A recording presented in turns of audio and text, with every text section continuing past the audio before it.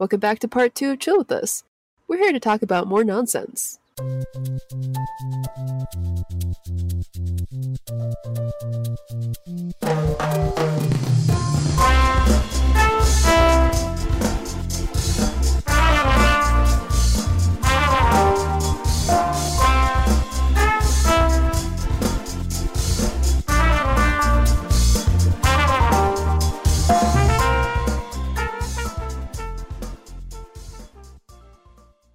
Hey Wanderers! Welcome back to another Foolish Wanderers podcast, the podcast about anything and everything. Today is part 2 of Chill With Us, where we talk about more nonsense. Foolishly talk about nothing.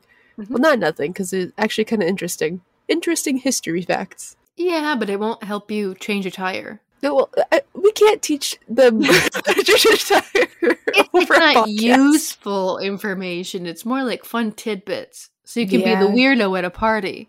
Exactly. Yep. Oh, I've been telling my coworker about some of these weird things that I learned about for this podcast, and she looks at me and like, okay. I get that look a lot. Yeah. I was telling her about one of the topics I'm going to tell you guys about today, and she just kind of looks at me and she's like, you like this weird stuff, don't you? I was like, yeah, I do. That's what I do in my free time. Just look up the weird things. All right, should we get into our first topic? Let's get into it. Alrighty. So like part 1, Kendra, so I did some kind of just like surface level research of just some interesting tidbits, and Kendra has no idea what we're talking about. I don't, because I was on a business trip and was too busy. Too busy on a business, yes. Yeah, so first we're going to be talking about parachuting beavers. And yes, they actually parachuted beavers. The animal?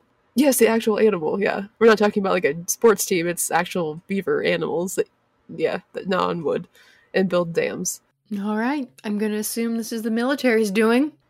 Actually, no, it's not. What? No. And just like part 1, I'll leave the links to the articles, and I have a couple of videos that I'll put in the description of this podcast, so that way you guys can follow along and check out what we're actually looking at. So yeah, let's get into it. Was there this is why I'm thinking off the top of my head for why there would be parachuting beavers. Mm-hmm. Maybe there was some sort of natural disaster where this river dammed over and it was inaccessible by anything other than a plane. So, maybe the U.S. government then decided to parachute beavers down into that area to chew through the trees and the wood to help the river flow through the dam. I mean, it kind of got halfway there, and it was a secret op called Operation Buckteeth. Buckteeth. Operation Slappy Tail. I like that one better. Slappy Tail's better. I like it. So you got it half right. So they did parachute these beavers to a remote location, but not to break up a dam. Darn it. So the first article we're going to be looking at is BoiseStatePublicRadio.org. Oh, this would happen in Idaho. Yeah. All right. So this happened over 60 years ago. Idaho Fish and Game has always struggled with beavers. Apparently, these beavers, especially as the population grows, the beavers get too close to people and cause problems. So, entrapping and rehoming them apparently can be tough. Why? Wait a second. So, parachuting a beaver is less expensive? The fuel of the plane alone. Yeah, well, we'll kind of get into it, why they thought this is a good idea. Trina, the parachutes need to be customized to fit the little beaver body. Oh, well, it's not like a parachuting, like a harness. It's like a box. Oh, they put it in the box. Yeah. Okay. Yeah, they're not going to train them to pull the release cord and, skitter away. But, I mean, it seems very, obvious that it would just be cheaper to capture it and relocate it. Yeah, rather than being we're gonna parachute this beaver into the mountains. I've already called up a designer. We got a beaver parachute on custom order. Yeah. Well, if you go back to one of our strangest inventions, right? We can go back to the little camera harness they put on pigeons. Did we talk not about beavers. This? Oh yeah, the camera. But it's isn't harness. it Spy Gadgets? That's right. Yes, it was that. What number was the Spy Gadgets? Oh, I don't know. I'll look it up. Hold on, let me look it up. That was a while ago. We're already on, what episode is this, 62? 63, I think. 63? Yeah. But yeah, so those pigeons in the previous episode, they actually had to have specially, like, designed harnesses. These beavers are just, we'll get into the box dynamics, but yeah, this is not as high-tech as that. All right. Wackiest Spy Gadgets, which features the pigeon camera harness, was episode 52. Oh, and wow, we talked about 10 episodes. That's a few episodes ago, and we talked about, what was it, the umbrella, that's all I remember is the umbrella. The umbrella, yeah, that was probably the most interesting one. We did the lipstick gun, I remember that. There's a lot of guns. Yeah, a lot of projectiles. Yeah. Yep. But yeah, so apparently it's expensive and hard to find a good habitat for beavers, especially once they've gotten into an area and that's where they've lived for hundreds of years and like have adapted to that area. Yeah. It's kind of hard to move them. Well, so this story begins in 1948. So it was just after World War I, and people discovered that a beautiful place called McCall and Payette Lake where they were at. So they decided this is where they wanted to settle and this is where people wanted to move. Well, apparently when people started building homes, quote, so this is a quote from Idaho Fish and Game's Steve Liebenthal, I believe is how you say his name. This is his quote. And in the process, kind of moved into where these beavers had been doing their things for decades, centuries, and beavers became a problem. So basically, people moved in and they decided the beavers that were there were causing issues. Like all of a sudden, oh, beavers are the problem. They are sort of a problem. So they can be, yeah. My first car that I got in high school was the hand-me-down car that my dad had previously driven, that he parked outside by the side of the house, which was by some trees. Okay. So one day he went outside in the morning to do some outdoor work, whatever, and he noticed that a beaver had chewed down a tree that had landed perfectly on top of the car's trunk, like the front. Oh no. So the front or the trunk? The front. I don't know what it's called. The trunk is the back, but what's the thing that the hood, that's what I want. The hood. The engine's at, yeah. Yep, so it hit perfectly on the hood and there was a nice big dent. Oh, could you still drive it or was it? Yeah, you could still drive. It was a small birch tree, but he was not happy and he declared war against them. And they still have yet to find peace. Is he still out there battling with the beavers? Uh-huh. Oh, yeah. Just like, oh man, just like the Emu War. Just build a fence. Not made out of wood. Okay, so after Liebenthal and like all these Fish and Game like people, they decided, like they need help, someone with a specialty with like beavers that dealt with beavers. They needed to call somebody in to help them with this, right? To help rehome the beavers. So they called in Elmo Heater. Heater worked for Idaho Fish and Game in the McCall area, so he was from where all these beavers were, and he had a lot of experience with them. So it was his job then to find a solution, like what to do, where to rehome them. Alright, so Heater knew that Chamberlain Basin was a perfect place for the beavers. The animals would be away from people, and their natural activity would be beneficial to the habitat. This is a quote from Heater. So the trouble is that the Chamberlain Basin is in what is now the Frank Church River of No Return Wilderness.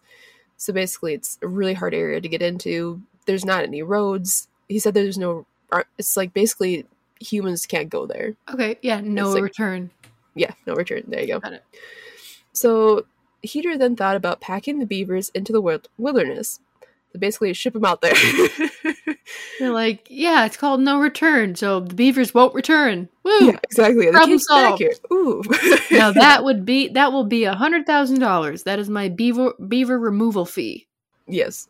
But so his original idea was to pack them on mules or like horses to take them out there. What the heck? This is in the 40s. This is in the late 40s. So what? They're just gonna put the little beaver on a saddle of a donkey and put a little cowboy hat on it, and he goes, yeah. Yep, just ride it out there. Yeah. That's it. Yeah. Yep. Well, I think they're actually trying to like put them in like boxes or bags or something. No, don't ruin it for the listeners. Don't ruin it for the listeners. Everyone picture a little beaver riding on a custom saddle on top of a donkey. With cute little cowboy boots. It's got little chaps on. Oh, cute. Cute!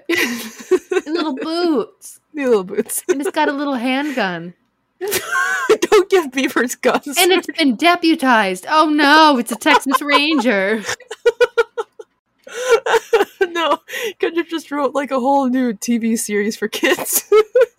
Oh, this wouldn't be for kids. Oh no. Okay. It's for Kendra. It's for Kendra's age group. Right. But apparently they must have done some testing, like trying to get these beavers into saddles or boxes or whatever. But it turns out apparently beavers and mules do not mix. I don't know who would think that they would. Apparently Liebenthal and Heater did. They tried it. These people don't know anything. Yep. So apparently, like the horses get spooked around beavers. Yeah, beavers are freaky looking. I think they're kind of cute. They're cute, but like if you really like look at it, like unpack what a beaver is, it's freaky. Yeah. It's got little rat hands. It's got like a pimp fur coat on, and then like a leathery flat tail at the end. Yeah. And they are like an interesting big, creature. long yellow teeth that if it doesn't destroy trees and chew, the teeth will grow and eventually go through like the beaver's mouth. Yeah. That's a freaky thing. Isn't that with like all rodents? Like, doesn't that happen to like mice and stuff too? I don't know about that one. Okay. I'll have to look that up. Yeah, you'll have to look that up. But the beavers, like I said, freaky things. And horses are kind of prissy. They are. They have custom shoes that they wear. Yeah, fair enough. Some of them are in pageants where their manes get braided. Yeah, I've learned more about that as I've gotten older. Mm-hmm. Yeah, some of them are athletes that run around in a track, and they have little men or women ride them wearing striped pajamas with a little like helmet. Like beaver, like these, like horses are prissy, and a beaver is just kind of like a freak of nature, right? So yeah, if I was a prissy little pony, with custom fancy shoes, I'd be scared of that beaver too. Yeah. You're not sending me out on some weird journey of point of no return to bring some beaver to a new home. Fair enough, yeah. All right. So, although this plan didn't work, Heater somehow knew that there was a surplus of parachutes from World War I, which had just ended. So, I don't know how he figured that out. World War II, do you mean? Sorry, World War II, yeah. Okay, I thought we were talking about the 40s. I'm sorry, I meant World War II. I mixed it up. So for World War II. Got it. Okay, sorry. No, you're fine. Okay. So since he knew somehow that there was apparently a surplus of parachutes, he came up with this idea. What if we just dropped the beavers from a plane? No, it's just no. Yeah, it's sad because these parachutes are going to get stuck in the tree, and then the beavers are just going to be left there in a box to die. I mean, it could have happened, but we'll kind of go into more like how they actually made this box. Okay. So Heater knew that it would solve the problem in McCall and help the habitat in Chamberlain. He also knew that it would make good use of the excess parachutes, and it would save some money with like how they would transport the beavers there. So the estimated cost for dropping 4 beavers from a plane was around $30 in 1948, which is about $294 in today's money. So that's for 4 beavers. So that's a lot of money. But apparently it saved money. So now he had a plan, so he decided to go forward with this drop them out of a plane plan. Okay. So he had to figure out how to drop them safely. Which, yeah. So his first idea was a woven willow box that once it hit the ground with a beaver inside, the animal could chew its way to freedom. That was Heater's first plan. But Liebenthal said that didn't work, which, I mean, if the beaver didn't have the instinct to chew on it, it probably wouldn't. Plus, it's probably terrified and could knock them out when he landed, right? Yep. It'd be confused. Anyways. So, quote, the beavers went to work immediately upon being put into one of these boxes and was feared that they might chew their way out while dropping from the sky. Yeah, that was my thought. But yeah. Yep. They'd just be raining beavers. Oh. Yeah. Yep. So they even thought too that if they chewed through these boxes before they were let go, they could get out in the plane and start like running around and causing havoc in the plane, and then take over, and then create there, and then land and take over the state of Idaho. They make their own metropolis, their own beaver utopia. I liked. I would have liked that more. Oh, it could have been a theme park. No, it would have been like Planet of the Apes, but with the beavers. Yeah, Planet of the Beavers. Yeah, Valley of the Beavers. Valley of the Beavers. Yeah, I like that one. Alright, so Heater came up with a specially designed wooden box that would open upon impact. So he tested it first with some dummy weights, and then after he tested it with these dummy weights, he found an older male beaver who became his test pilot. Aww. Yeah. He named it Geronimo. Aww. So, why? Yeah. So, in a quote from Liebenthal, he says, "And Geronimo went through a series of tests to see how this plan would work. So this poor beaver didn't ask for this and just got tossed around in boxes a lot." So Heater dropped Geronimo on a landing field over and over and over again. Each time the poor beaver popped out of the box, he was immediately caught by handlers and put back inside. This is sad. It's really sad. This part is really sad. This is the stuff that like I understand PETA's position. Yeah, this is the stuff. Like, you know, I eat a cheeseburger and you break down sobbing while pouring like pig blood over you, watching me eat it. Weird. Like that's weird. But this beaver thing, I get. This is messed up. This is cool. Yeah, this is yeah. Yep. So a quote from Heater, he says, "Poor fellow. He became finally resigned, and as soon as we approached him, he would crawl back into his box, ready to go again." Oh my god! So like they trained him so many times that this poor beaver was like, "Oh, here we go again." And like, oh, that hurts me. Like that's actually really sad. This is sad. Justice for Geronimo. Yeah. Well, so apparently once Heater was satisfied with his tests, his plan went into action.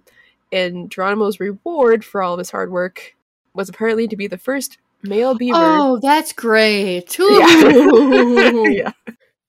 First male beaver on a first-class seat on a plane to the Chamberlain Basin. Oh, wow. First-class seat. I hope they had service with it, too. Nice hot towel with a thing of wood. Can they, like, bring him some, like, little peanuts or something? Yeah, you're going to bring some peanuts or pretzels? Yeah, pretzels. Yeah. Yeah, would you like a glass of water soda? Or maybe some flat Coke? Not even sparkling Coke. Flat. Yep. So once they hit the ground, it took Geronimo a little while to figure out that he was done parachuting. So apparently he tried to stay in the box, but then eventually realized, yeah, I feel bad. But eventually he realized, oh, I'm free. And he left. Yeah, and was free to go. Forever. Yes. Until he probably died a week later because of internal bleeding from the test subject of this horrible plan. I really hope not, but we don't know. So after that, more beavers followed Geronimo. 76 in all were dropped into the basin. So 76 beavers were rehomed. Did they all survived? All but one. So there was one unfortunate casualty, but yeah, I know. Moment of silence. Okay, we're done. We stared at each other. Yeah, we stared at each other in silence. It felt sad. Yeah, it is sad. Alright, so Liebenthal says he's not sure why the project didn't continue past 1948. Because it's stupid and you're an idiot and go... Yeah. Well, this is Liebenthal. This isn't Heater. Heater's the one that came up with this plan. Liebenthal was the one that hired Heater. Or helped hire Heater. Both dumb. Yeah.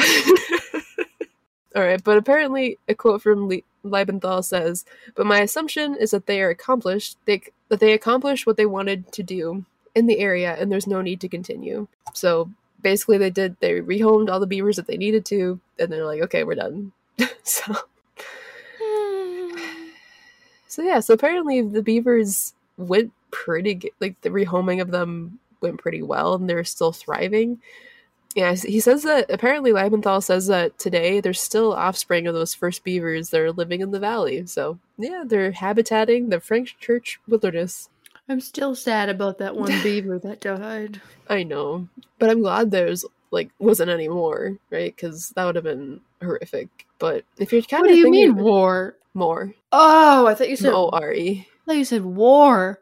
Oh no. Like I was like, what the heck? I was like, what are you talking about? No, there's a beaver war. They come back. They come back riding their horses. Yeah, like riding their horses. Yeah, with a war cry, and then Yep, Beaver Valley. So yeah, that was the time where we airdropped beavers to rehome them. Humans are so stupid. There's history bits like this that's kind of like, why? Right? Yeah, why? Somebody got paid to do this. I don't know how much he got paid, but I think it was a lot. It definitely was a lot. It was a government job. Oh, definitely a lot. It was like a fishing game, wildlife job. They get paid a lot. All right, should we go to our last topic of the last main topic, I should say, of the episode? Sure. So the last topic that I have, when I heard about this, I didn't think it was true, but it makes me laugh, and I love the fact that it is true. So apparently Napoleon was attacked by rabbits. All right, this is barely true. Okay. So buckle up. All right, so this article we're going to be looking at is from mentalfloss.com. It is called "The Time Napoleon Was Attacked by Rabbits." Yes. So history tells us that Napoleon's most upsetting defeat came at Waterloo, or it might have happened 8 years earlier when he was attacked by a relentless horde of rabbits. Backstory, please. Nice, okay. Here we go. All right. So there are a couple versions of the story. However, it's mostly said that it happened in July 1807, after Napoleon signed the treaties of Tilsit, which ended the war between the French Empire and Imperial Russia. He was looking to celebrate, so he proposed that they have a rabbit hunt, and he asked his chief of staff, Alexander Berthier, to make it happen. That's how you say it, right? Berthier? Probably. Berthier. Maybe. Something like that. We're not French. We don't know. I apologize. So Berthier arranged an outdoor luncheon, invited some of the military's biggest names, and collected a colony of rabbits. Some say, so it's kind of debated, some stories say he took in hundreds of bunnies or rabbits. Some claimed, and this is I think the more believed one, is that he had as many as 3,000 rabbits. Oh my goodness. So imagine even having that many rabbits in one spot. Rabbits. So regardless, there were a lot of rabbits. Berthier and his men caged all these rabbits and put them around a grassy field. So like they were ready for when Napoleon showed up, they'd let him go, right? So when Napoleon showed up, he was accompanied by his other friends and other like high-ranked officers and things, right? And the rabbits were released. Well, something didn't go quite as planned, because usually you'd think rabbits would be like running away, like trying to get away from people. No, they instead bounded toward Napoleon and his men, and hundreds of fuzzy bunnies ran at Napoleon. Like an ocean, like a wave. Could you imagine, even if it is only like a couple hundred bunnies, could you imagine how terrifying that would be, just having them all run at you? A stampede of rabbits. It's a stampede of rabbits. Yeah. So at first, Napoleon and his friends, they were laughing, but they didn't stop. The bunnies did not stop. So as they saw that they weren't stopping or running away, they became slightly concerned.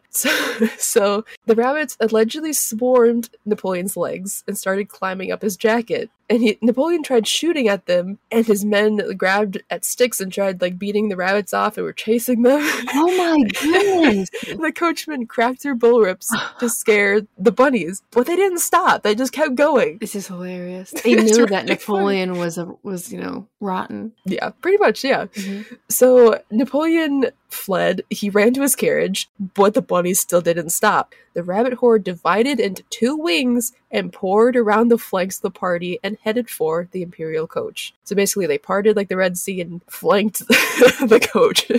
They're trying to take him out. Yeah, pretty much. Yeah, they had a mission. So even though Napoleon was inside of his carriage, the bunnies leapt onto the carriage, and they only stopped when the coach rolled away. Oh my goodness.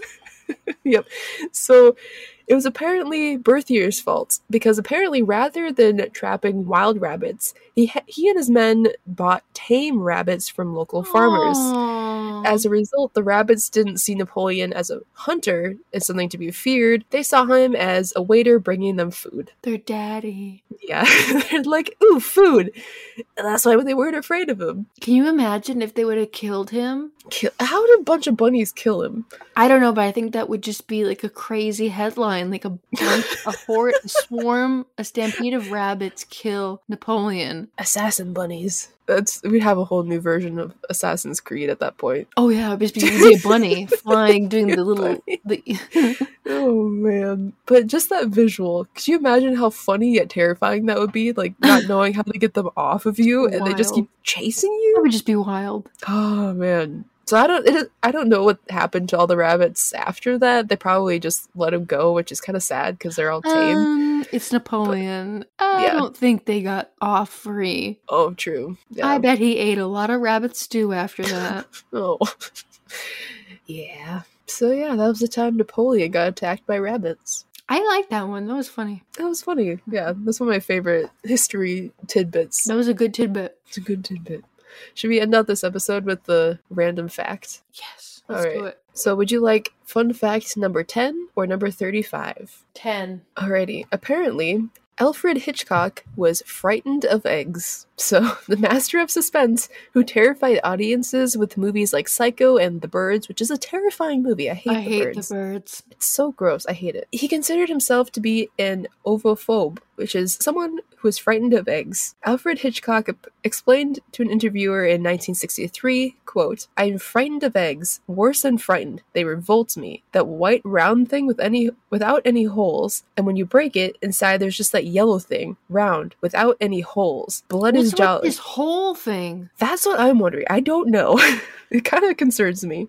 So he said, blood is jolly, red, but yolk is yellow, revolting. I've never tasted it. I think blood is revolting. Yeah, isn't that weird? Isn't that like a weird insight to how his brain works? Because blood to him is beautiful and like interesting, but eggs... He's a weird sicko. Yeah, like, fair enough. That's all I can say. Yeah, fair enough. Yeah. I guess I've heard of people like not wanting to eat eggs, and I've heard of a lot of people that are just like the sight of them revolts them, but I've never heard of it described as they don't have holes. Yeah, it's like, where's the holes? Like, that's weird. Weirdo. That's very weird. All right, Wanderers, thank you so much for listening to another Foolish Wanderers podcast, and thank you for just chilling with us as we took another easy episode.